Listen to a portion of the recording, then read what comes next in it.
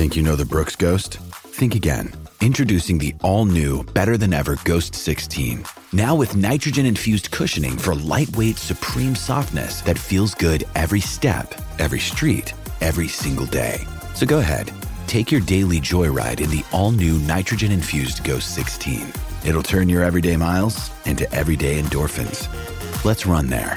Head to brooksrunning.com to learn more.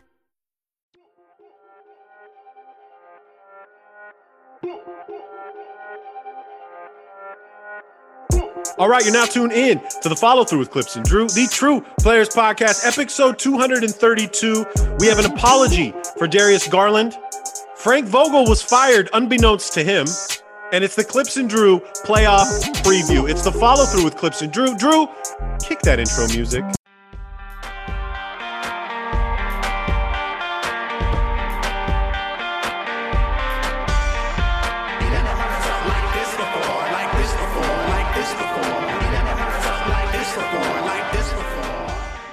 What up, podcast world? What's up, everybody? You know what it is. You know where you're at. It's the Follow Through with Clips and Drew, the True Players Podcast, episode 232. How you feeling, Drew? How you living? I'm living good, man. Stress free. Don't have to worry about the Lakers in the playoffs. So I'm good. Oh, we're going to be talking about the Lakers here in a minute.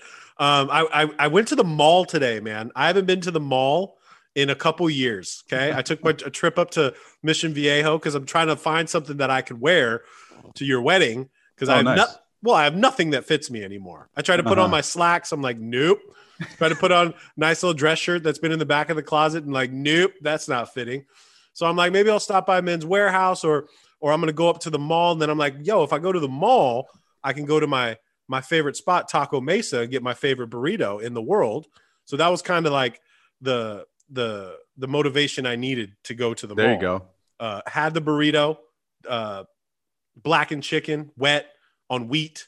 Wow. Wheat tortilla, add Spanish rice. It's the best, man. And it just hit on all levels. But I did not find anything to wear to your wedding, so I will be wearing a Clips and Drew t-shirt to your wedding. I hope the bridesmaids are okay with that. Hey, we got some house cleaning to do real quick before we start our playoff preview. You know, I want to apologize on behalf of myself and Drew because we made a huge error last week. And it wasn't that it wasn't in the notes. It's just sometimes Drew and I go all over the place on award shows and even in every one of our podcasts. We forgot Darius Garland for Most Improved Player. And I feel like the biggest idiot because we've talked about him a lot this season. And the fact that we didn't bring him up in the Most Improved Player bracket, even though I like Jordan Poole and I think Jordan Poole should win it this year. We didn't bring him up, Drew, and it makes me feel amateur at times. You even texted me and you're like, yo, we forgot Darius. And I go back to my notes and he's in my notes. I don't understand why I just passed over on Darius Garland. So I apologize. You got anything to say to Darius, dude? Yeah. It's funny. It's just one of those things that happen where it's like, oh shit, we completely didn't talk about Darius Garland, a guy who has to be mentioned for Most Improved Player, made his first All-Star game and all that good stuff. Yeah, it happens. I think that's the thing is it just kind of happens. And here we are admitting it. Shout out to Darius Garland, who is, something we didn't talk about, but is highly likely to win the Most Improved Player award and well-deserving. It's just one of those things where kind of just slipped our minds. So yeah, we don't talk about Darius Garland, but we mentioned DeJounte Murray about 19 times in that podcast. So I just felt really bad. Another thing I feel bad for, Drew, tell me how this happens. And I know you don't want to talk much about your Lakers, but you guys pulled out a victory last night, correct? Against who'd you guys have? Denver? Yep, Denver. Denver last night. Pulled out a good win. Your boy, Reeves, what's his nickname again? Hillbilly Kobe. So he's AR-15, Hillbilly Kobe. He had a great game. Took him into OT, right? It was OT last night. Yeah, we won in overtime. He's the fourth Laker rookie to ever have a triple-double of that magnitude. 30-point plus triple-double for Austin Reeves. Big game. And a win. And a win to end the season. in a dub, but like in true Laker media fashion, it comes out before Frank Vogel can even get to the podium. Woj is already tweeting out that Frank Vogel's been fired. He's already coached his last game for the Lakers. And I'm like, how fucked up is that of Frank Vogel? Has to answer, he comes off as Final game of the season, a great win. And then he comes to the podium and people are asking him about him being fired. And he's like, nobody's told me shit yet. So I was a little upset. I was a little upset at Woj for the simple fact, like, can you let this guy just finish his first game first? And who's the guy telling Woj? Is it Pelinka? Is it Rambis? Who is it? LeBron? Who's telling Woj that, yes, this is his last game and he's being fired? I was just a little pissed off, and I feel bad for Vogel. Yeah, I feel bad for him too. And this kind of capped off like this circus show that this season was for the Lakers very well. Like, we can't even bow out of the season without headlines at this point. It's outrageous. Yes, the headline was nice, the way that we beat Denver, and big shout out to Austin Reeves. I told y'all the kid can play. For everyone who's doubting Austin Reeves, the guy knows how to play basketball. And shout out to Mac McClung for that awesome dunk right before the end of the game. That was fucking cool. Huge. And he had a nice couple plays during that game. So big debut for Mac McClung. More life to Mac, as they say, OVO. But the Vogel announcement of like him being fired was not news that needed to be broken in that moment, nor was it news to any Lakers fan who had a brain cell this year. It's like the whole time we've been scapegoating Vogel and trying to throw him under the bus for how bad the season has gone. And of course he owns that blame.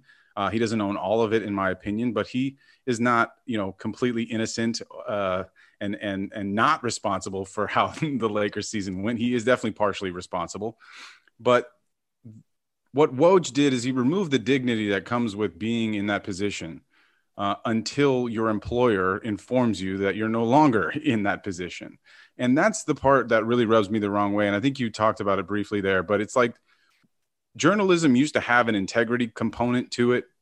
And I think obviously the internet and the, how fast information gets out changed all of that. But this particular instance, maybe the only time that I'm like questioning why Woj felt the need to get this out there so fast. It changes nothing, literally nothing, other than, yes, there's an announcement that the Lakers now have a vacancy at head coach. All of us kind of assumed that was going to happen.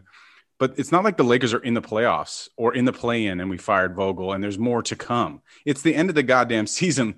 Can we just let this end and have this man still have his dignity intact and be informed correctly and rightly by the Lakers that, his services are no longer required? First of all, he's going to have a payday. So congrats, Frank. He got locked up to a contract extension at the beginning of this year. So well done, sir. He's going to have that money coming for a bit. And it frees him up to go do a great job for some other team, which I undoubtedly think he will do. And then the second piece is exactly what you brought up. Who's leaking this information to Woj well in advance, knowing that Woj breaks news like this when he receives that information? So I want to fault Woj a little bit, but I also want to go like, all right, who's the mole, right? Who's Woj's guy? And if it's Pelinka or, if it's Jeannie Buss or, whoever it is, if it's a player, if it's LeBron, none of that's cool with me. And it just added nothing to the situation. It just completely needed to be avoided. Let him find out the right way and then break the news first that way. Yeah. Can you let him enjoy a victory? Out of all the bad things that have happened. One of the 33 that we had all year. Right. But can you just let him enjoy it? And then so he's not and so he's not bombarded with these questions that he has no idea about. Like, I haven't been fired yet. Nobody's told me shit. Well, Woj said it, so it must be true. And like, you could have at the earliest waited till after the presser or at the latest this morning, right? Let the guy have his exit interview. And those were done yesterday. And I listened to Pelinka's, he did his live interview today. And a couple things were interesting to me. He speaks very well. He takes responsibility for this season as well. And he was talking about what Laker fans expect. We expect if it's not a championship, it's not a good season for us. And this was very disappointing, all of that. Then he kept saying, like, he brought up the partnership with LeBron James. And I thought that was so weird. The wording of partnership, like nobody ever says that. Like a GM, our partnership with Kawhi Leonard, our partnership with LaMelo Ball. No, dude, he's your player on your team. And then LeBron came out with a total LeBron quote when he was at his press conference, and he's like, I don't want to sit here and make decisions for the front office. And it's like, bro, you're not fooling anybody. You do have some say in what happens in that front office. You may not have the end all be all of what happens there. Jeannie and the squad, the basketball operations squad, are going to have, total reign over this decisions that are made. But don't sit here and act like you don't have any influence. It's just such a LeBron thing to say, man. Yeah, you're totally right. It's a classic LeBron thing to just be like there's a chance that he texted Rob like a list of players that he wants as a free agent for this upcoming year right before the presser, and then saying, I don't want to be making decisions for the front office. Like, I feel like that's exactly the timeline of what happened. Like, LeBron during the game was like watching Denver and be like, hey, let's get Uncle Jeff. I love Uncle Jeff. What's Facu going for right now? Yeah, what's Campazzo going out there for right now? Like, what can we do? There's another thing, Wayne Ellington. Chill, bro. You're not putting hands on anybody. Come on now. It was a dirty foul by Campazzo. It was. Who knows if Wayne will have another opportunity to put his hands on Campazzo next year. That remains to be seen. But we know, he could definitely have courtside seats next year as a fan and potentially put his hands on Facu. But back to the point you were making, we all know LeBron, he can say whatever he wants, right? Like, he can sit there and say, I don't want to be involved in the front office, like da-da-da-da. But we also know, like, based on patterns and based on history, that it's false. And this is, that's exactly what LeBron James is in a nutshell for me. They said that LeBron has had 5 coaches fired, which is one more ring that he has. So he's fired more coaches than rings that he has. And he tried to get Spoelstra fired. Do you remember that? Like, that's right. He totally tried for a 6th. He was going for the MJ of coaches. That's what it was. Oh, that's so wild. Hey, so as fast as the NBA season started this year, it's now like a candle in the wind. It is over. It went by in the blink of an eye. So much stuff happened this year. We had so many storylines, so many things that just, took over the headlines, whether it be Kyrie and the vaccinations status, or it's Ben Simmons. Where the hell are you? What are we going to do with Ben Simmons? Or it's James Harden bullying his way out of yet another NBA team, or it's the Titans, the big men, the year of the big men in Joker and Embiid and Towns. And we're seeing these new teams come up, whether it's Minnesota and Cleveland. We're seeing LaMelo Ball and Anthony Edwards, these young cats, Cade Cunningham and Evan Mobley and Franz Wagner and Scotty Barnes. We're seeing the future of the NBA in this season. But now we've come down to the nitty gritty. It's over. And now we're getting into the playoffs where everything matters. And we're going to start with the play-in series. And I guess we should start with the Clippers, Minnesota, because this is a big deal. I'm going to go out on a limb and say that if we had Paul George the whole season, or if we had Kawhi Leonard, we wouldn't be in this position. But we did end up having a winning record this season, which is a miracle considering all the issues that we've had with injuries. We've missed players all year long. And I've been adamant on our show saying how proud I am of our squad. It's been a very exciting season. There has been highs, there has been lows, and we've dealt with every one of them. The mantra of next man up is something that the Clippers really abide by. And, it started kind of in the beginning of the year. You remember when we had this we had the Giles Jr. and the Hartenstein. Who is this guy? Who are we going to take? And the addition of Hartenstein was great. The finesse of actually pulling off a Norman Powell and Rocco to get on our team for Bledsoe and Winslow is still it's a mind boggle to me. I cannot believe that Portland, that's another storyline, literally just fire sold their whole squad. And then, we immediately get Norman Powell and then he gets hurt. But anyways, we're going into this playoff series against one of our favorite Clippers of all time, Pat Beverly, who does the most Pat Beverly thing last night and gets ejected from the game in their last regular season game, which could turn into a suspension, which would be so Pat Beverly like. I don't think they're going to do that to him, but the things he was saying to that referee, like, you're trash. You would not stop saying it. You are trash. You are trash. You are trash. I mean, you can't do that, Pat. And I've seen him do it numerous times. We saw him do it in that last playoff game against Phoenix where he went at Chris Paul and pushed him to the ground because he was pissed off. But anyways, we have 2 games left right now. As far as I'm concerned, it's a 2-game season. We have to win one of these games. We have to win tomorrow night against Minnesota. And if we lose, we have to play the winner of the Pelicans and the Spurs. Now, my only thing is, looking forward, who would I rather play? Would I rather play Memphis, or would I rather play Phoenix? But before we get to that, let's talk about the game tomorrow. Clippers, Minnesota. So, yeah, first I want to say the interesting piece about the Clippers season is that the projections at the beginning of the year for your win total over under was at 45.5. And that I was said with that? No, that's what Vegas had it. That was Vegas.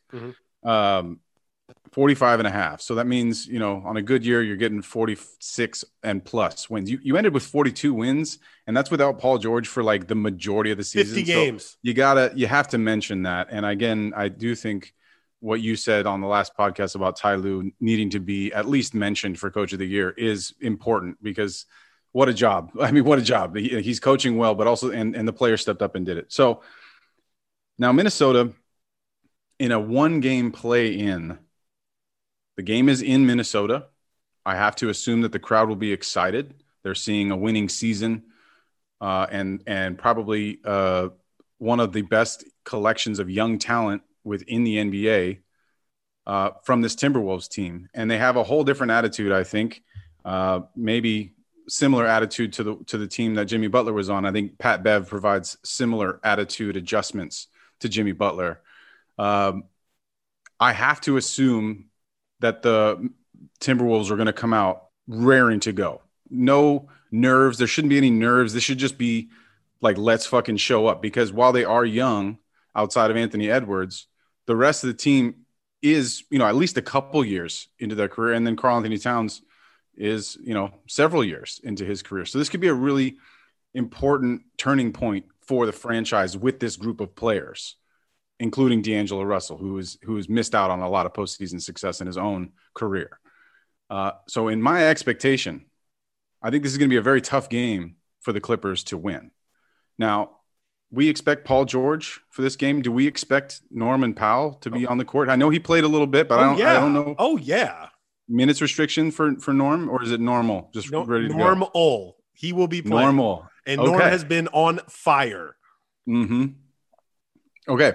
So I'm very excited to watch this game, because it's really difficult for me to call it.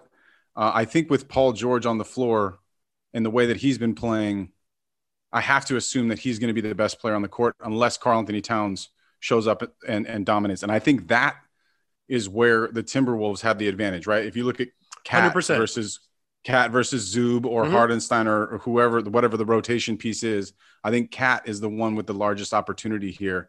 And I think the game will go how he goes. That's exactly. But my only concern, it's funny how everybody's like, yo, it's Pat Beverly versus Paul George. No, it's not. It's not Pat Beverly versus Paul George. We love Pat Beverly, and we know what Pat Beverly provides for Minnesota. The thing that's scary is Karl Anthony Towns and Zub, right? And it's not even Cat. It's Naz Reid coming off the bench. These are two really big bodies. And Zub has been playing very well. All right. I will give him that. He has been playing very well. And once again, momentum is a very big thing. We're 6-1 since Paul George has come back. We have the number 1 offense in the NBA. We are shooting the lights out of the ball, which is great. Now, Luke Kennard went, he was out a couple games with a sore hammy. The hammy was hurt again last night. He went to the locker room, did not finish the game. I'm curious to hear, how he's doing and what's going to happen with that, because Luke's a big part of our squad. But besides Cat and Naz Reid, like in the paint, I'm pretty confident in our boys. I am so impressed with Norman Powell. I am so impressed with Rocco. The amount of wings that we have, and I'm going to steal this from my boy Brian Seaman, but we are the Lord of the Wings right now, and there are so many people that we could throw at these guys right now. And if this was 3, 4, 5, 6 weeks ago talking about Minnesota, I'd be a little more scared. Minnesota has been playing the best basketball as of lately. And momentum, again, going into these things is big.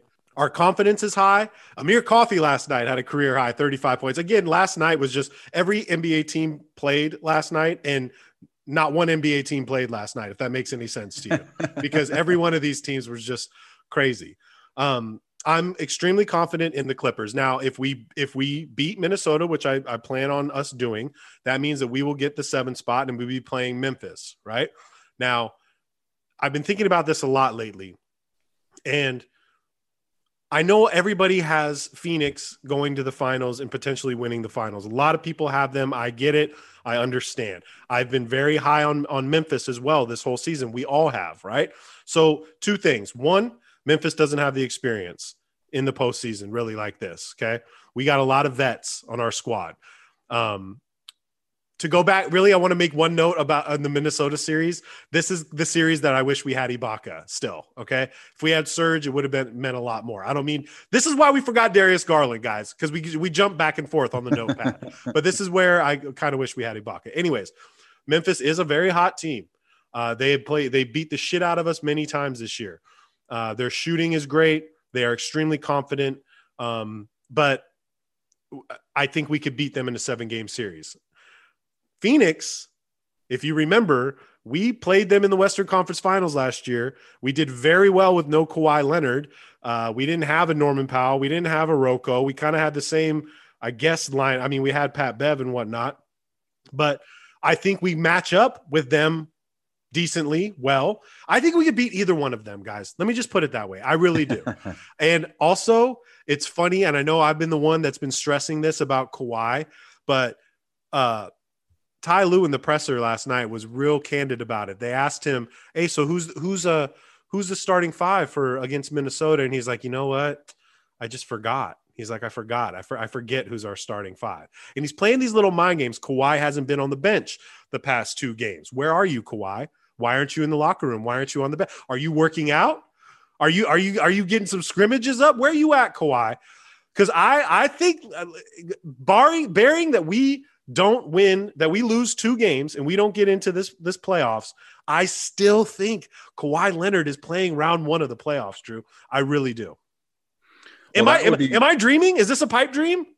No, I definitely, I thought for sure it was a pipe dream midway through the year. I did. I mean, especially with Paul George's injury being so mysterious, like the elbow. It's like, oh shit. Like, is he coming back in a month? Is he going to be back next year? Like that. Yeah. How do you get tennis elbow playing basketball? But no, look, yeah, I definitely thought it was a pipe dream. I think now it's not. I think from everything that we continue to hear is leading us to believe that this is at least potential for Kawhi Leonard to play 20, 25 minutes a game. I mean, on the low end, I have to assume now that if you get into round 1, maybe it won't be game 1, but certainly within that time frame, I expect to see him in a jersey on the court, which is very exciting and very terrifying for both Memphis and Phoenix. I think the answer of who you should want to play is quite clear. It should be Memphis. You should want to play Memphis. Ja's still a little banged up. You know, his knee, we don't know how long or how severe that's going to be, how hampered he's going to be. That's definitely the team that you should want to play, also because of the lack of experience that they have outside of Steven Adams. Nobody on that team has really gone very far. I mean, Kyle Anderson has a small bit part of the Spurs, I believe, made it some deep runs. But to me, the juggernaut that you should avoid is definitely the Suns. And I think that's potentially the most impactful path forward for the Clippers if you do get Kawhi back, because then you move on to the next round and you have 2 teams that I think you should also feel relatively confident about. I mean, obviously, that first round will be the hardest matchup, in my opinion, for whoever the Clippers face, right? You're going up against Memphis or the Suns.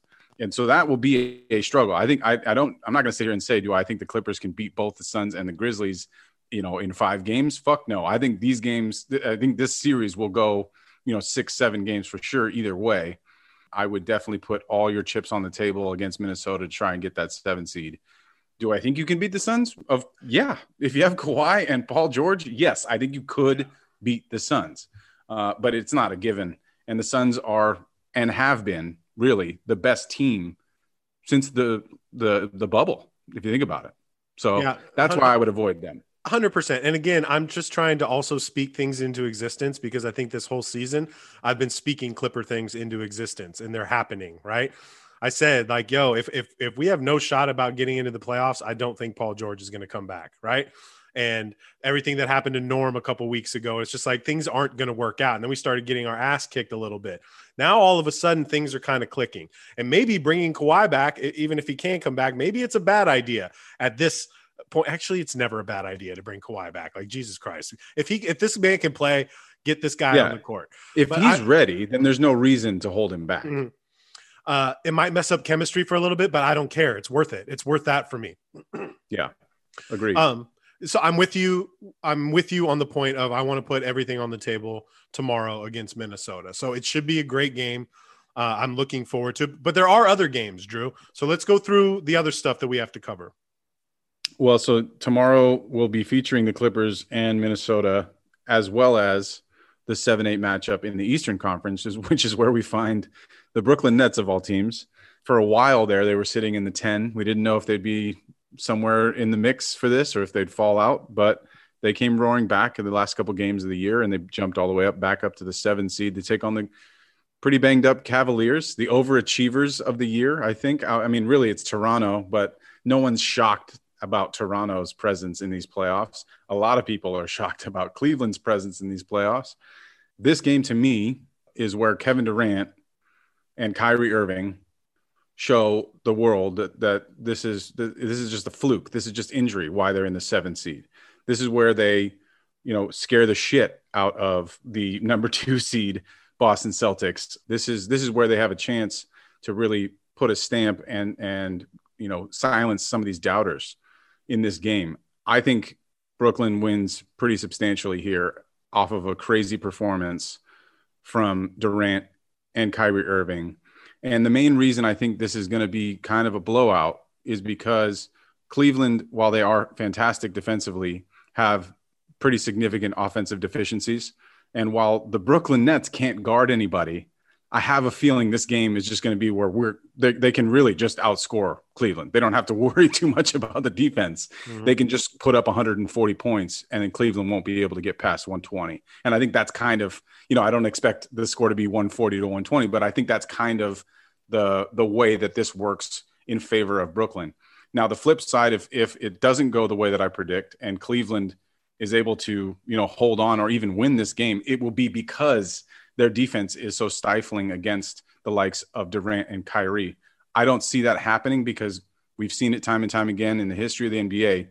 Great offense tends to beat great defense because it has to be reactionary. And, I don't care how good you are. Evan Mobley, you can't guard Durant. I don't care how good you are. Name a player on the Cavs. They're going to struggle guarding Kyrie. It's just going to be one of those things where I think unless Kyrie and Kevin Durant are just missing shots, I think the Nets take care of business. Yeah, and we failed to mention that Jared Allen is ruled out and he won't be playing. So their defensive anchor right there won't be playing. So I think you're right, and I think that these two and KD and Kyrie are ready to show the world, like, this is why we're together. This is why we're here, and we're gonna shut everybody up. And if you see 240 pieces from, because you can off the bat, these guys are getting 60 points right off the bat. So that's what I'm expecting. And then what's the other? So if Brooklyn wins, then what's the next step? So if Brooklyn wins, then they go on to face the Celtics in the 2-7 matchup, and Cleveland goes on to face the winner between the Hawks and the Hornets. And so that game will happen on Wednesday. I expect the Hawks to win that game, to be very fair, but who knows, really? Well, there's no Hayward, right? No Hayward.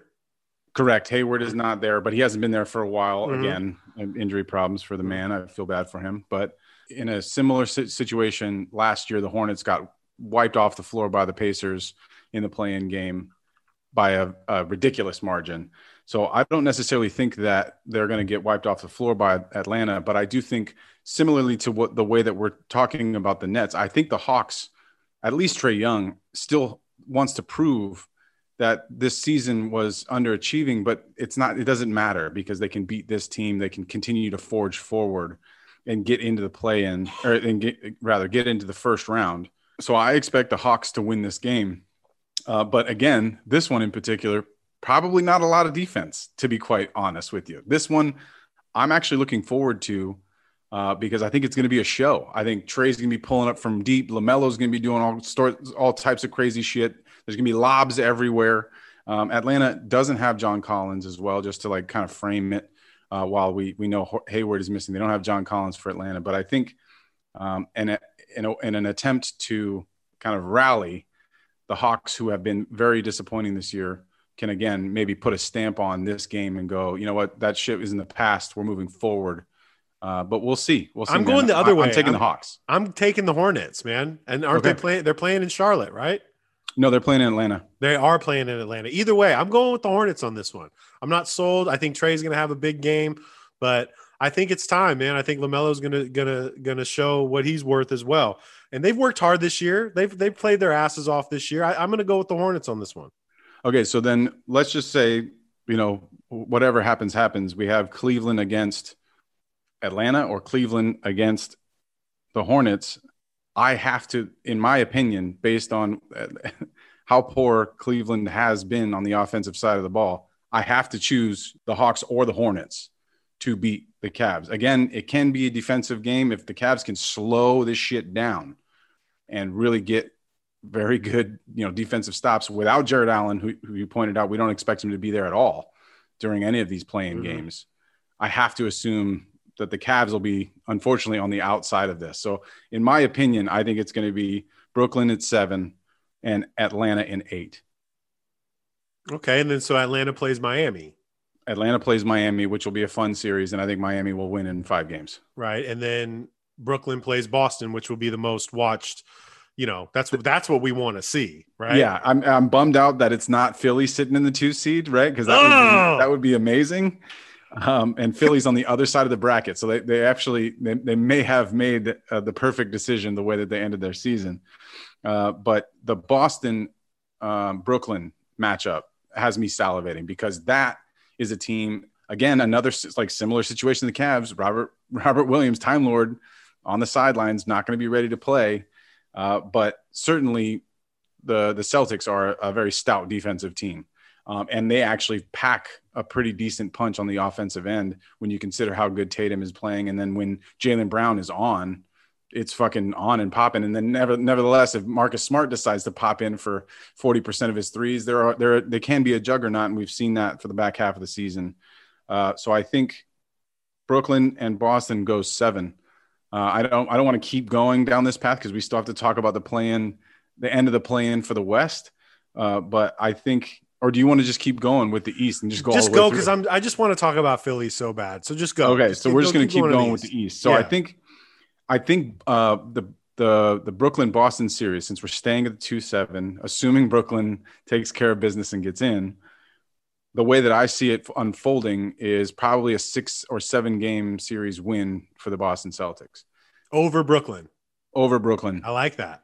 I do. I just think with home court advantage, the hatred for Kyrie will be on full display. It's going to be so nice. Full display. I guess I hate picking Boston because of Kevin Durant. It makes me like question myself because Kevin is so good. He's just so good at basketball. I mean, we saw him almost single-handedly beat the champions last year, right? Like that's so clear in my head that he was by himself and he almost beat the Milwaukee Bucks alone. So can he do that against the Celtics? You're goddamn right he can. Yeah, but there's also another guy on the Celtics. The Jason Tatum on the Celtics has been waiting for this for a long time, man. Yeah. Go up against KD and do what he does. His season's been crazy. I agree, and that's why I'm picking the Celtics. But I don't enjoy it because Kevin Durant can pull anything out of that rabbit hat, if you will. Yeah, it's hard to bet against KD. I get it. That's the series that everybody's waiting for, us included. Exactly. And then so going back up, assuming Atlanta is the one that takes care of business against the Miami Heat in the 1-8 matchup. If it's Atlanta, if it's Cleveland, if it's Charlotte, I think Miami wins in 5 or 6, potentially a sweep. Even though they were in disarray, they still held on to that number 1 seed. They clearly weren't scared of going for it and holding that number 1 seed. And I think eventually it became clear that it made sense for them to keep charging forward to maybe miss the Nets, in that instance as well. But I have to think Miami taking care of business relatively easily in the first round, regardless of who they see, unless it happens to be Brooklyn. Yeah, I agree. I'm with you on that. Okay. So now 3-6 ends up being Milwaukee at the 3 and Chicago at the 6. And this is secretly what I was hoping for this matchup. And I've had a note in my little phone where I keep my notes, random thoughts that Drew has over the course of the season. And one of those notes happened to be a game in which I watched the Chicago Bulls play in Milwaukee against the Bucks. And guess what that crowd was like, Clips? It was full of fucking Bulls fans. Because it's close. It's super close. Mm-hmm. You have a lot of transplants from Chicago and Milwaukee and vice versa. I think this is going to be a very, very intriguing series. I'm definitely picking the Bucks. I actually think the Bucks are my favorite team to win the East.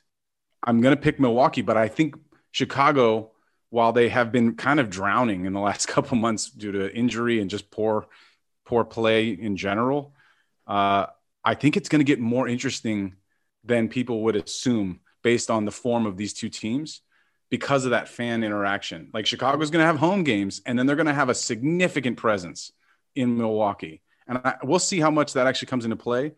Plus, DeMar DeRozan is special, and nobody can guard his mid-range. So if it comes down to Chicago being close and needing a bucket, I feel confident that DeRozan can deliver. Yeah, I agree that DeRozan will deliver, and Levine's been nice, but without Lonzo's shut down for the year. It's huge for their on the defensive end. And I agree with you, like fans being in both places. But man, you remember Deer Country last year? Like I guarantee you in Milwaukee, they are going to be lit. There will be Chicago Bulls fans. That's how it is in pretty much every one of the, there's going to be fans from different teams on both sides. It'll be a great series. But I'm definitely taking Milwaukee on this. I think losing Lonzo Ball is one of the guys that you need. You saw how bad they got once he got injured, right? And I'm not saying that they got bad, but they got significantly worse without Lonzo. And then you got AO in there playing his position. And I think Lonzo is a guy that you need in the playoffs.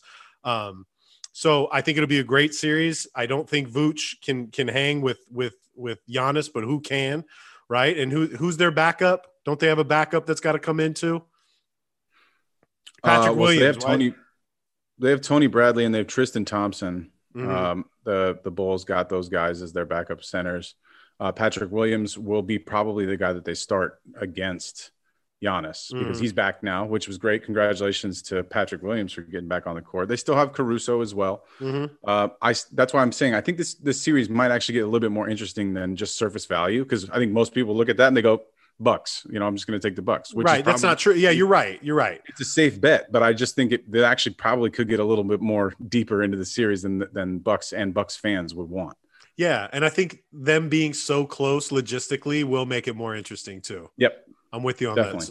Let's go West Coast. No, we got to talk Philly. This is I forgot about Philly. I forgot about my guys. In the 4-5, we find the Philadelphia 76ers with the home court advantage against the surprise for me, the Toronto Raptors, who are in the 5 seed. I had them missing the playoffs this year based on the level of talent that the roster had. But damn, they're a well-oiled machine up there in Toronto in the 6.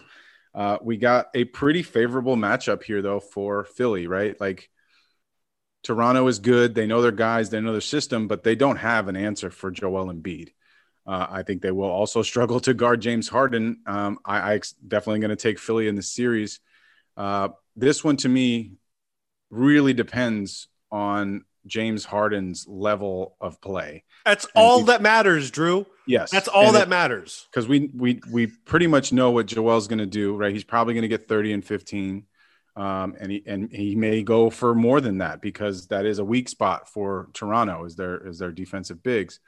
But if Harden is turning the ball over, missing open shots, not playing defense, then Toronto could definitely bite them in the ass and then lead them to an early exit. I am going to assume that James Harden knows how much this means to him and his legacy. And I'm going to assume that he's going to try harder than we've seen out of him in previous years. And I'm going to take Philly pretty comfortably in 5, maybe 6 games. This is my dark horse, man. And I don't know if it's because I want to see – I love Joel. I really do. But I want to see them lose in the first round. I really do. And I think Toronto's going to bring it, man. These guys are vets. They've been here before, and so has Joel and Harden and these cats. But then you didn't even bring up, like, Thibault can't even play in Toronto, can't even go to Toronto. And he is their defensive anchor along with Joel. I just think that the way Scotty Barnes has been playing, the way the Pascal Siakam, we both had him on our. Did you have him on your All NBA team? On your third, you did. We both had him on All NBA third team. They were a surprise all year. Their fans are absolutely fucking insane in Toronto. And I think if anybody can beat Phil, I think Philly did not want to see Toronto first round. They could have had a much better matchup in any other one of those teams. Like if Philly could have seen Chicago, I'm taking Philly. Okay. Yeah. But seeing Toronto, I think this one's going to be really, really interesting. And like you said, it all comes down to Harden, man. And if history repeats itself, we know what we're going to get. If you look at this guy's numbers, even his last 5, 6, 7 games, they're not good. They are not good. And you hit it on the head. Legacy. If there is a first round exit this year from the 76ers, there is no more talk about like, yo, this is the top 5 shooting guard of all time. This is one of the top scorers of all time. No, dude, none of that shit's going to matter. Right. And then I'll feel horrible for Embiid because we have this time. He's got this time window, man, that is so small. So small. This is their one opportunity to win an NBA championship. And it all depends on James Harden. It all does. We know what we're going to get from Joel Embiid. We know that he's the scoring champion this year. First big man since Shaq. What a fucking feat, man, to do that, right? Everything we've asked of Joel Embiid, can you play 60 games? Can you get the diet down and focus? And like, he's done everything. He's improved his game tremendously. But if Philly gets knocked out in the first round, there needs to be some serious James Harden talk. Yeah, and I don't think they will. I if there's one thing about James Harden, he knows how to get to the first round. It's really West Coast. It's the conference finals that he struggles the most with. But it's impossible to know based on his inconsistency what we're going to see during an entire series. I mean, even so, night who from guards night. James? Who guards James? Pascal guards James. That's a problem. Talk about Lord of the Wings. These guys got plenty of dudes. Do you put Scotty on him? To me, I almost because of the way that Philly likes to operate, I would almost put like Van Vliet. I would almost put somebody smaller and get into James. Make him try and turn that ball over when he's dribbling, when he's kind of carefree. We know right now, at least in this year in particular, James Harden is not finishing at the rim at the rate that we all expect. He's missing a lot of layups.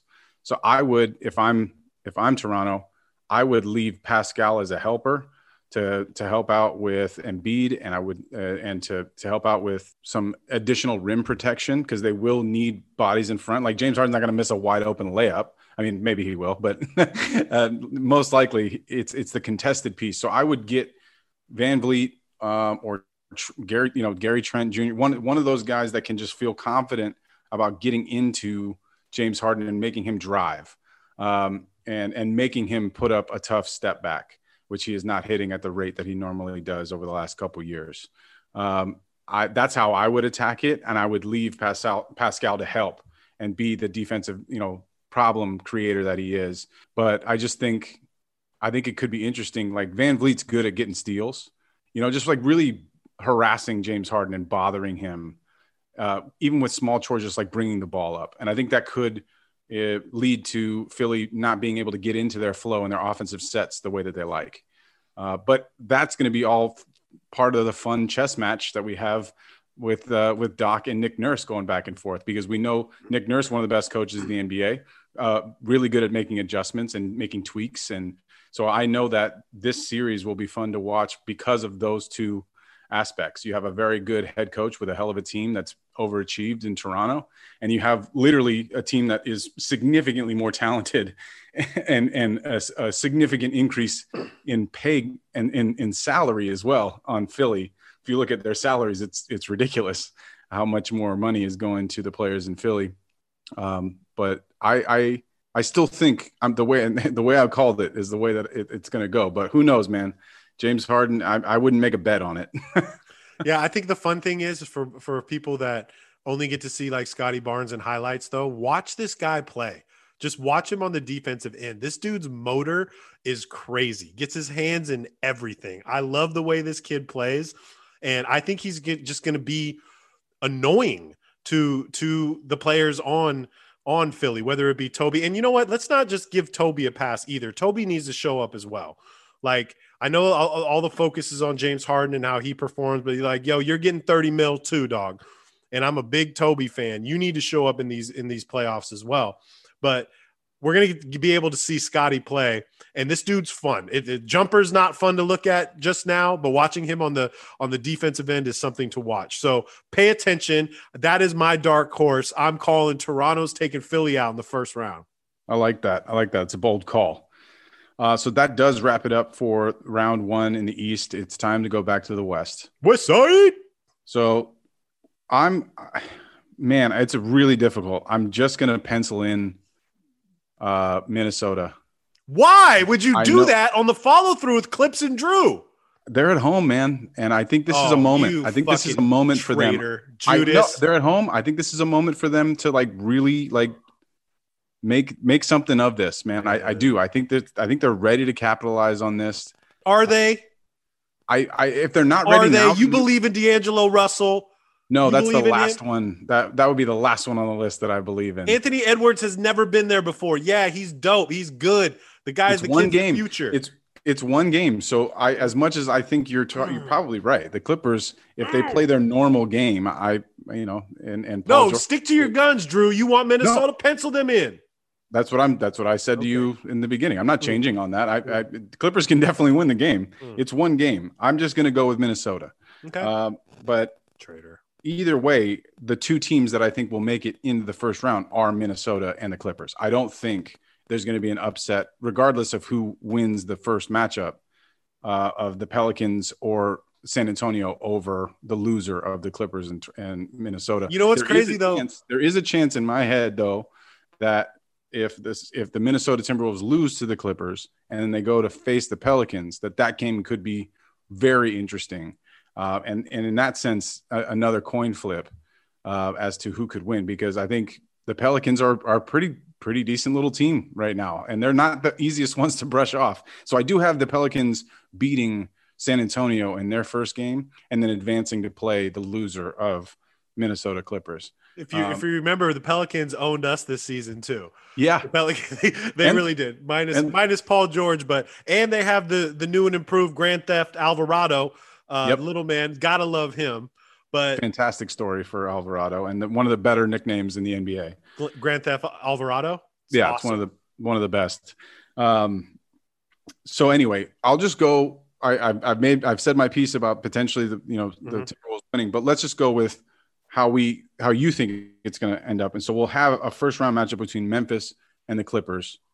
Talk to me about what you think the results are going to be. You're probably going to pick the Clippers, I'm assuming. I have to pick the Clippers because I'm Clips, dude. I have to say it. But I'm also very vocal about being a realist, right? Ja Morant, I don't know who guards Ja. Reggie can't guard Ja. Luke can't guard Ja. Nobody can guard Ja. The issue with Memphis is their shooting, right? When Desmond is on fire, it's a problem. Jaren Jackson has been phenomenal this year. He can stretch the floor. Yet another big man that's going to draw Zub out and give him problems. So I think this is going to come down to coaching and figuring out, like, if we get Memphis in round one and we're at the grindhouse game one, I think we get our ass kicked, right? And I think it's going to be adjustments, figuring out how the hell we need to play. Chess, not checkers. That's how Ty does it. And then again, I'm going forward thinking we don't have Kawhi, right? Okay. So can we beat Memphis? Yes, it will be extremely difficult. And I think it's going to come down to coaching more than it is with the playing, man. We got to figure this out. And I think Zoo has gotten better with, after watching him against Donovan and Luka last year in the playoffs. It was, most of these teams were doing the same thing with drawing him out and trying to take him away from the basket. I think we need to get better on that. I think we really need to figure that out. But I think with our Lord of the Wings, I think the Covington piece is going to be huge for us. I don't like to put all my money on Covington, but he's been great for us and can shoot the three really well, but defensively is where it's at. I'm going to Yes. take the Clippers because that's what I have to do. But most people will probably take Memphis. If Kawhi's on the court already 100%, and I think you'll see a huge shift in people picking the Clippers in this series. If it's Clippers, Grizzlies, and you got everybody, it's going to be a very difficult task for Memphis to beat the Clippers. It is. It's just the bottom line. It's going to be very, very hard. Assuming like you did, Kawhi's not on the court. The advantage is in Memphis's court here. I think that's the truth. And I think it could go like full 7. And I think you're right. I think the coaching will be very important. And to that point, I think this is a great series for the Clippers to go small ball and try to play Steven Adams off the court. I think that's your best method of attack against this Memphis Grizzlies team because he is so crucial to finishing defensive possessions with a rebound and to initiating offensive with screens and ball movement and his passing ability.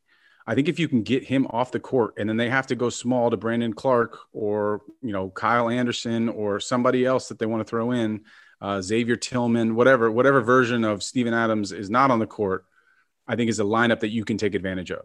And so I do expect Ty Lue to kind of poke and prod at that to see what he can do to get Steven Adams off the court as opposed to leaving Zubac or Hardenstein out there to just, kind of disrupt as much as they can and to provide a scoring threat. I think the other thing about Steven Adams is he's one of the best post-defensive players in the entire NBA. And I think if Zubac's going to go for his nice little over the left shoulder jump hook, I don't think it's going to be very easy for him to get that off against the likes of Steven Adams. So the less Zubac I can see on the floor, the better it is for the Clippers because that means you're going small. And I think you're attacking a weak point for the Grizzlies. Yeah, I think Hardenstein's passing is much better than Zub, right? Yeah. And the ball moves way more with Hart in there. But I think you're right. I'm with that. Small ball, it could work. But I'm taking the Clippers.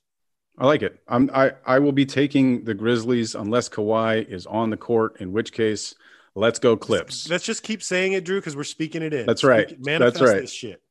So assuming things go to plan in my head and we see – in your head, rather. In your head, not in my head. If so many things go to plan in your head, we'll see the Clippers in the 7. We'll see Minnesota in the 8. Do you agree that Minnesota should be the one that gets out between like the Pelicans and the Spurs? Hopefully, or it'd be a great disappointment, right? I think you can write off the Pelicans or San Antonio not making it to the 8th spot, right?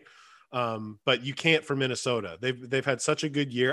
I want to see Cat get something. He's worked his ass off this year. Turned in, he went through a lot of shit, man. A lot of stuff that would have broke a very strong man. Would have broken me for sure. And I like Anthony Edwards. I want to see Pat Bev, right? But I want to beat him first. And then, sure. It'd be nice to see Minnesota get something, man, because they have like one of the best young cores in the NBA. We just want it to work, right? Exactly.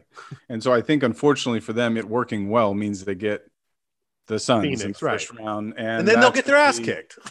That's going to be real tough. That's going to be really, really tough. I think that's really Booker. That's Booker and CP time against the T-Wolves and against the Pelicans, just to throw it out there. I think, interestingly enough, I think the Pelicans might match up better against the Suns than the T-Wolves do.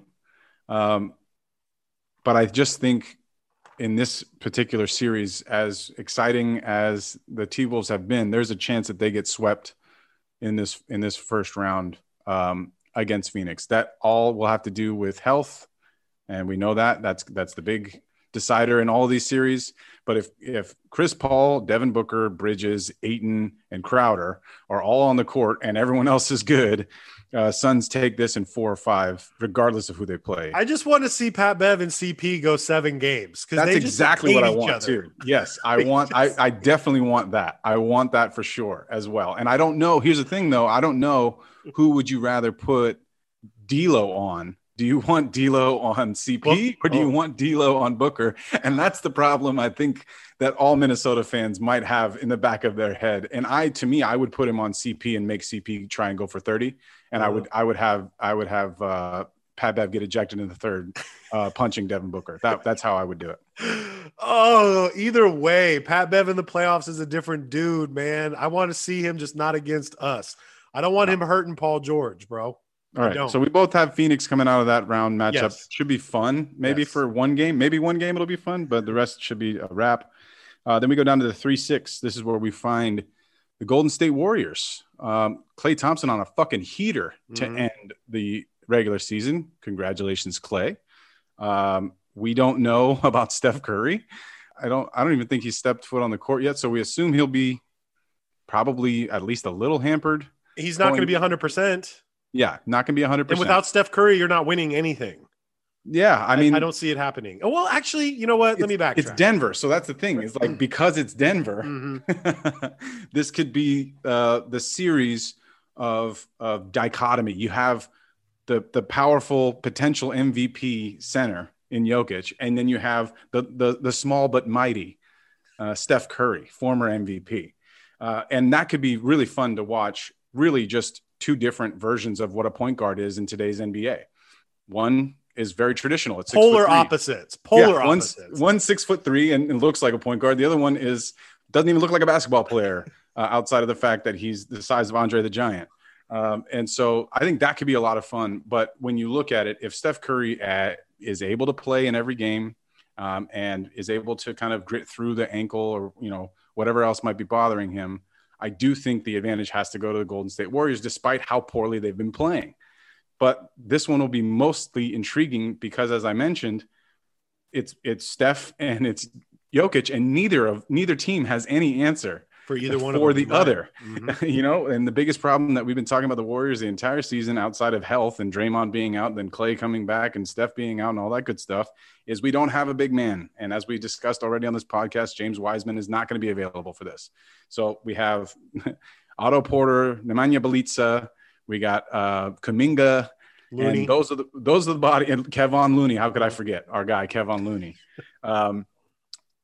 And those are the guys that are going to have to take the brute force of Jokic's trauma. Yeah, use all 6 fouls, man. Yes, that's what every one of them should be fouling out of most games, to be honest with you, like the way that it should go. And it's not necessarily to the advantage of fouling, other than preventing easy and ones and easy dunks and turning them into free throws that Jokic might miss, even though he's like an 85% free throw shooter. And then, of course, on the flip side, if Steph is good, if Klay is good, if Jordan Poole is good, Denver does not have defensive juggernauts. They have Will Barton, who's good. They got Monty Morris, who's fine. And they got Campazzo, who's good for a really hard foul every game. But they will have trouble defending. So this one to me is fun because it's going to be another high scoring series, in my opinion.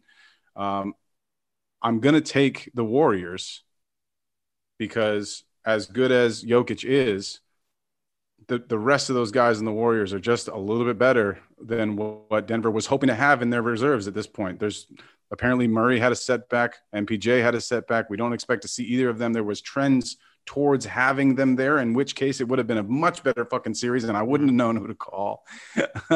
But neither of those guys look like they're going to be ready for this matchup. I'm going to take the Warriors in 6. Yeah.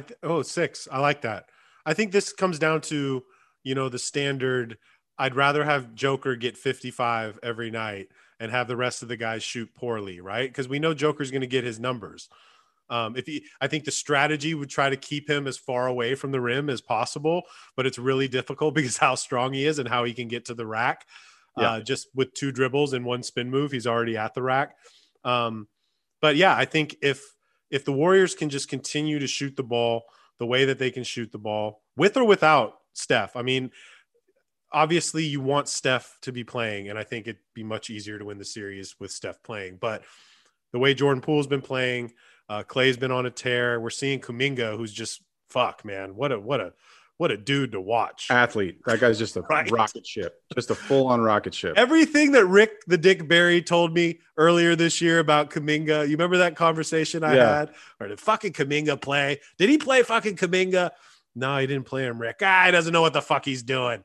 I'm going to go with the Warriors on this too, which is, nobody wants to see the MVP go down in the first round, but like the Clippers and like every other team in the NBA that's had adversity with players being out. If Jamal Murray and MPJ were 100% this whole year, same thing with the Warriors. If Draymond was 100% and Clay was 100% all year, it'd be a different story. So I don't want to keep bringing that up, but they would be in a different position. And I think if you have Murray and MPJ, you're thinking Denver in this series. That's what I would say. Well, I think the way that I look at it is like, I still think the Warriors have a chance to win this without Steph. Mm-hmm. With Steph on the court, I think they win the series. Without Steph, I still think they have a chance. Right. And I think that kind of frames the series well, right? Like Denver, Jokic will have to do his thing, and 2 or 3 guys each night will have to step up and provide scoring and leadership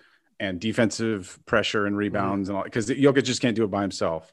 And I think the point you made was very valid. Make Jokic score 60 points. Mm-hmm. Don't let him have 15 assists. Do that. And then most likely you'll probably win the game. Don't you think that's every coach's game plan, though? And then the guy just goes out and does it anyways and wins ball games? Like, it's crazy. Right. We say that. It's easy to say. Right. And then Jokic has 60 points and 17 assists. It's like, easy. Okay. It's easy for Clips and Drew sitting behind a microphone to tell people how to guard Nikola Jokic, right? Like, this is what you should do. Right. No, but I think where he's at his most dangerous is when you send the lazy double, because his passing is so good and so spot on that it can get the rest of the team going. Like, if you get Will Barton in the corner, that's cash. You get Uncle Jeff in the wing, he can make that 3. You let Aaron Gordon shoot as much as you like, but that's the thing. Like, get the ball.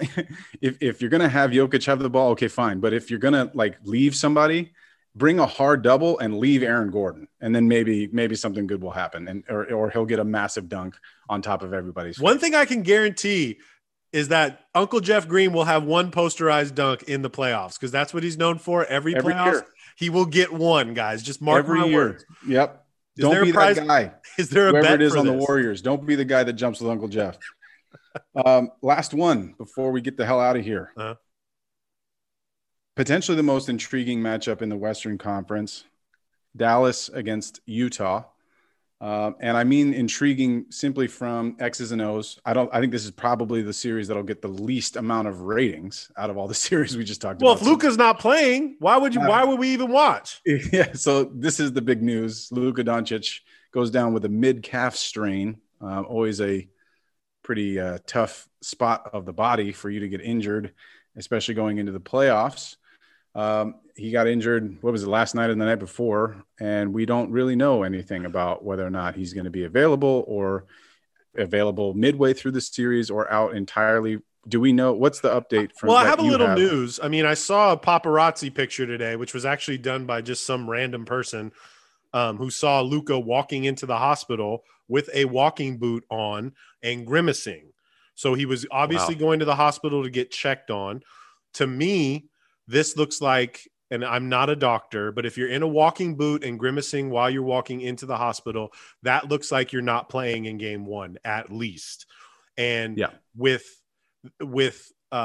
franchise tag on Luka, I don't know if you risk any of this. Like, I don't think you have a chance to win a championship this year. If there's any probability of this guy breaking anything in his foot trying to play in this series, I would shut it down, man. And I just don't think it looks good. And again, maybe he went in for an MRI to get looked at and said, there's no structural damage, but you need 12 days rest, 14 days rest. Could the Dallas Mavericks spread this series out a little bit? I don't know, man. If you don't have Luka on the court, I don't know where you're getting the buckets from or how you're even generating buckets. Right. Well, I suppose the good news for Dallas is that he has missed time over the course of the season here and there. Nothing super lengthy, but he has been in and out of the lineup over the course of the season. And Jalen Brunson has taken on that load very well when he's been out and scoring a lot, but they were about 500 to your point without Luka Doncic. And that doesn't cut it in the first round of the playoffs. Got to be a little bit better than that. The good news for them is that they do have home court advantage. And the good news also is that Utah is not, they don't look nearly as sharp as they did last year or the year before. And it seems as though a lot of the news is continuing to surround the lack of, kindred spirits between Donovan Mitchell and Rudy Gobert.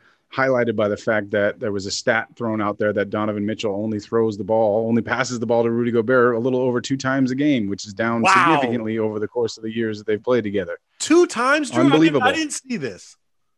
2.2 passes per game from Donovan Mitchell to Rudy Gobert. Oh, that's trash. That is trash. And just for context, like last year it was like 4.5. The year before that it was like 5.7. The year before that it was 6. They're getting petty in Utah now, huh? So there seems to be a way past this first series, with Luka being hampered if Utah just kind of collapses in on itself, which is, again, that's part of why I think this series is intriguing, because if Utah, kind of bows out again in the first, maybe even the second round, I think there's a chance that Quinn Snyder's out of there. I think there's a chance that Donovan Mitchell's out of there, or Rudy Gobert is out of there. I think this is like on the precipice of some franchise altering shit for Utah. And because of that, potentially, maybe Utah is just done. Maybe Donovan doesn't want to dive for that loose ball when it's happening, or doesn't want to throw the lob to Rudy for a 2, and then, he gets fouled or whatever, whatever instance that you can come up with in your head, there's a chance that it just doesn't fall right for Utah. But I will say this, if Luka is not present in the series, Utah has to win the series. Without a question, without a doubt. They have to take care of business. If Luka's on the floor and is good to go, I'm taking Dallas. Without him, I think Utah in 5. So what is okay? So say Luka doesn't. First of all, who's the answer for Gobert? Like, who on Dallas is going to guard Gobert? Are you playing Bobby? Like, is Dwight Bobby? Powell? Get Bobby, Dwight Powell. They have some bodies. They have some bodies to throw at Gobert. But the fun part about Gobert is that you don't need to worry about defending Gobert. You don't have to worry about defending that fucking guy. Just box out. He's not going to do anything. He'll have his 14 points and 14 rebounds, but you need the key for not letting Bogdanovich and Conley get easy threes. That's the easy bread and butter. No easy threes for Conley, no easy threes for Bogdanovich. Then you should be okay. Well, how about this, man? If Utah loses first round with or without Luka, you blow it up. You have to blow it up. Like, I think Quinn Snyder's gone anyways. I think Donovan Mitchell's over it, right? I think he wants out of there. I think you and I had this conversation. I don't know if it was on the podcast or if it was in side chats, but like, if I'm Utah, I'm trying to keep Donovan Mitchell there. I want Donovan Mitchell. If we can get anything for Rudy, I think you can get a lot for Rudy actually right now. But if you lose first round, no matter what, blow it up. And then kind of the same thing for Luka though too. This is 3rd year in a row. We're going to be in the first round. If you get knocked down in the first round, you need to really reevaluate and figure out the right pieces that we need to surround this guy with. Right. And he does get hurt. He does. I mean, the guy does get hurt. Gets hurt. He does get hurt. And unfortunately for Luka, this is just really poor timing. And this could be a very easy way for the Dallas to have yet again another first round exit here. I mean, this really could. The good news is that they do have Brunson and Dinwiddie like ready to go. Like they did a better job of having backup for Luka this year, and getting rid of Porzingis was a huge part of that. So I do think Dallas, while they may lose this series if Luka's not on the court, they're already in transition. You know what I'm saying? Like they seem like they're in the middle of finding the next thing. And potentially that thing could be Rudy Gobert. The biggest news about Rudy is that Mark Cuban wants his ass to play with Luka. And so there's a chance that however this ends, that we could be seeing that pairing together. See, I like that. I like that a lot for Luka and Dallas. That works for me. But then what is Dallas giving up? Well, I think for Dallas, it really depends on what Utah wants. Like, does Utah want draft picks? Because they should value draft picks as a small market team, because the best way for you to get a great talent on your team is not free agency, it's draft. So potentially they could, offer them some draft picks to make them excited, and plus package, player X, Y, and Z, Dwight Powell, whatever, however they wanted to throw the money out. They do have some options as far as that's concerned. But as it stands now, I'm assuming Luka's not going to play, and I'm going to take the Utah Jazz in 5 games. I mean, that's just how I think it's going to pan out. If Luka's there, then it changes immensely, and who the fuck knows? Yeah, I'm with that. I'm sure we'll know more by tomorrow, regarding that injury. But once again, walking boot into a hospital doesn't sound like a game one starter to me. No, That certainly does not. It certainly right? does not. Yeah. And you know, I had major knee problems this past like 6 months. I got a steroid shot in my knee last week, changed my whole life. Like I feel like I can do cartwheels, backflips. I feel great. So who knows what Dallas Mavericks staff could give this guy to play. But again, you don't want to risk it at all, you know? So right. No, yeah. If it's anything that's like significant, like if you're talking, you know, you need surgery or you're talking this potentially lead to needing surgery, then he's sitting and we're going to reload for next you know, the year. wild thing is though, like Norman Powell had a broken bone in his foot. And you and I on the last podcast, I was saying like he will be playing first round of the playoffs. He played the following day after our podcast, Drew. Like This is insane. I don't understand that guy with the healing powers that he has. And the funniest thing is that Norman Powell broke his foot, recovered, and started playing again before Ben Simmons even set a fucking foot on the goddamn court for the Brooklyn Nets. How is that possible? He broke his foot, recovered, and is playing, and Ben Simmons still hasn't suited up. If Kawhi Leonard comes back before Ben Simmons, we really need to reevaluate this shit, bro. You're so true, Drew. There is no way. What the hell is going on? Hey, do you have any final thoughts? No, man, I'm exhausted after running through those playoffs. My final thoughts. Let me see. What do I have? Yes. Give it to me, Drew. I do have some final thoughts. So Clips, you know, I love March Madness, and March Madness is great, but and part of the reason I love it so much is because it leads so nicely into. Is this a soccer plug? Is this a soccer plug? No. Oh, okay. It leads so nicely into the Masters. Oh, yeah. The golf tournament, that is my favorite golf tournament. I think most fans love the Masters the most. We got to see Tiger Woods play, Clips. And I feel like Ben Simmons might be missing more time than Tiger Woods, who almost had to have his fucking foot amputated. But watching Tiger Woods walk the course and play the course was fucking unbelievable. So it's not a big note. Shout out to goddamn Tiger Woods. Mm-hmm. Shout out to Scotty Scheffler, who won it. Guy played impeccably throughout the entire tournament. Big shout out to that young, amazing golfer. Isn't there something with the high school that they went to? Like, he went to the same high school as Clayton Kershaw and Matt Stafford. Right. He's a lot younger than those guys. It's out of Dallas. I believe it's out of Plano, Texas, just north of Dallas. But yes, he is tied to the Kershaw and Stafford, even though they never went to school together. I mean, he's like 25 or something like that. I don't think. Still, there's something in the water out there. No, there is. Yeah. And I know DeAndre Jordan, I'm pretty sure, came out of that same region. Like Dallas, you know, it's a big city. They got a lot of talent all over the place. But that's my final thought, dude. Watching Tiger play again was pretty unbelievable. And he didn't have the greatest. Was he 12 over or something? Last couple days. Yeah, man. But you could see he was just fucking physically grunting it out towards the end, man. And the fucking willpower that is within Tiger Woods is awesome. I can't wait to see him play with his son on the tour. Who's a ringer too. He's a little ringer. We talk a lot about LeBron playing with his son. Mm-hmm. We're going to see Tiger and Charlie Woods tee it up at the tournament together at some point. That's what's up. My final thought is more of a question, Drew. And I've been battling this now that we are in the playoffs. So this can go one of two ways for me, Drew. Okay. We are either going to, on our next show, I'm going to do the standard. This is our 5th year doing our podcast. I'm either going to do the standard Clips cry because the Clippers blew 2 games and now we're out of the playoffs. It's either going to be that, because we have done that a lot, right? Oh yeah, that does happen. Seems to happen every season for me. We're either going to be having that podcast, or the question is, we might be in round 1. The Clippers might be playing round 1 of the playoffs during your wedding. Okay, your wedding is April 23rd. All right. And it is on a Saturday evening. Yes, it is. And my question to you knowing me, your bride knowing me, okay? Yeah. Say the game's at 5 p.m. All right. Yeah. Will you be offended if I'm watching the game on my phone, low in the back row, on mute? During the ceremony, that's a no-go. Are you sure? You won't be able to know. The ceremony is only 15, 20 minutes.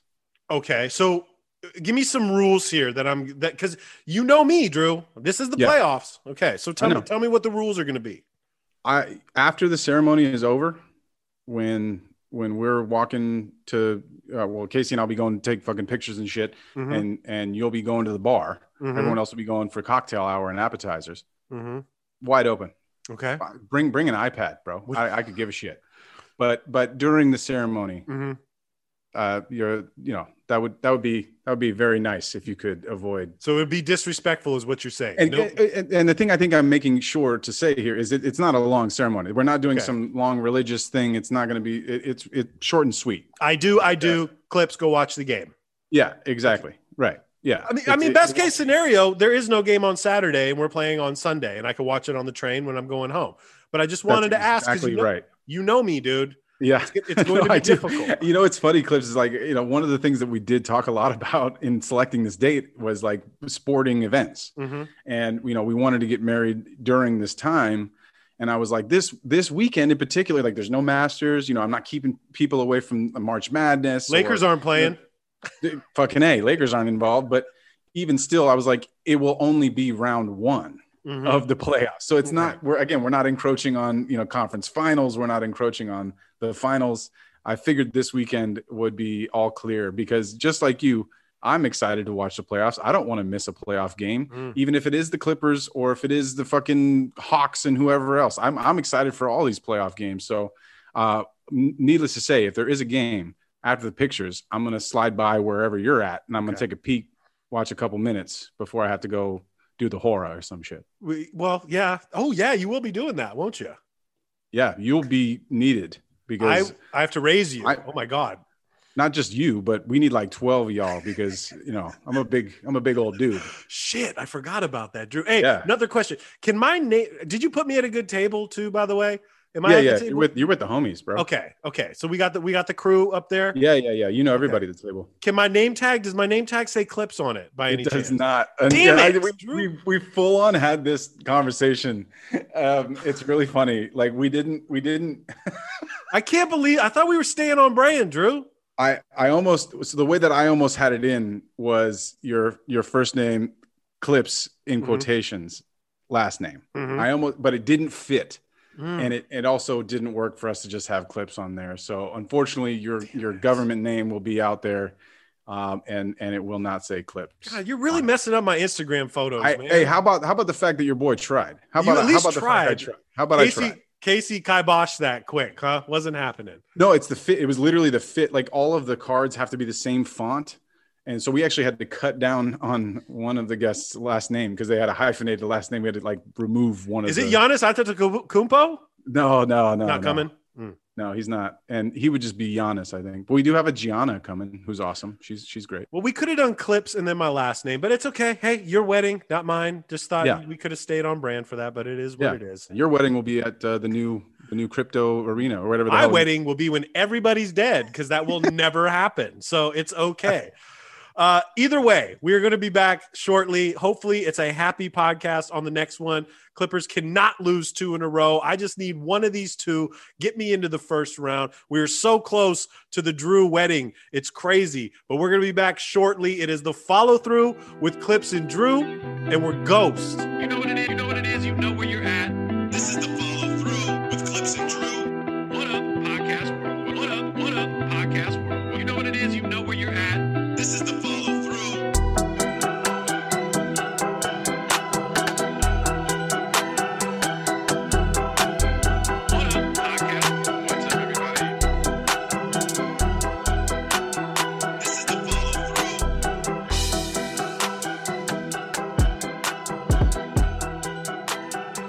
Clips and Drew.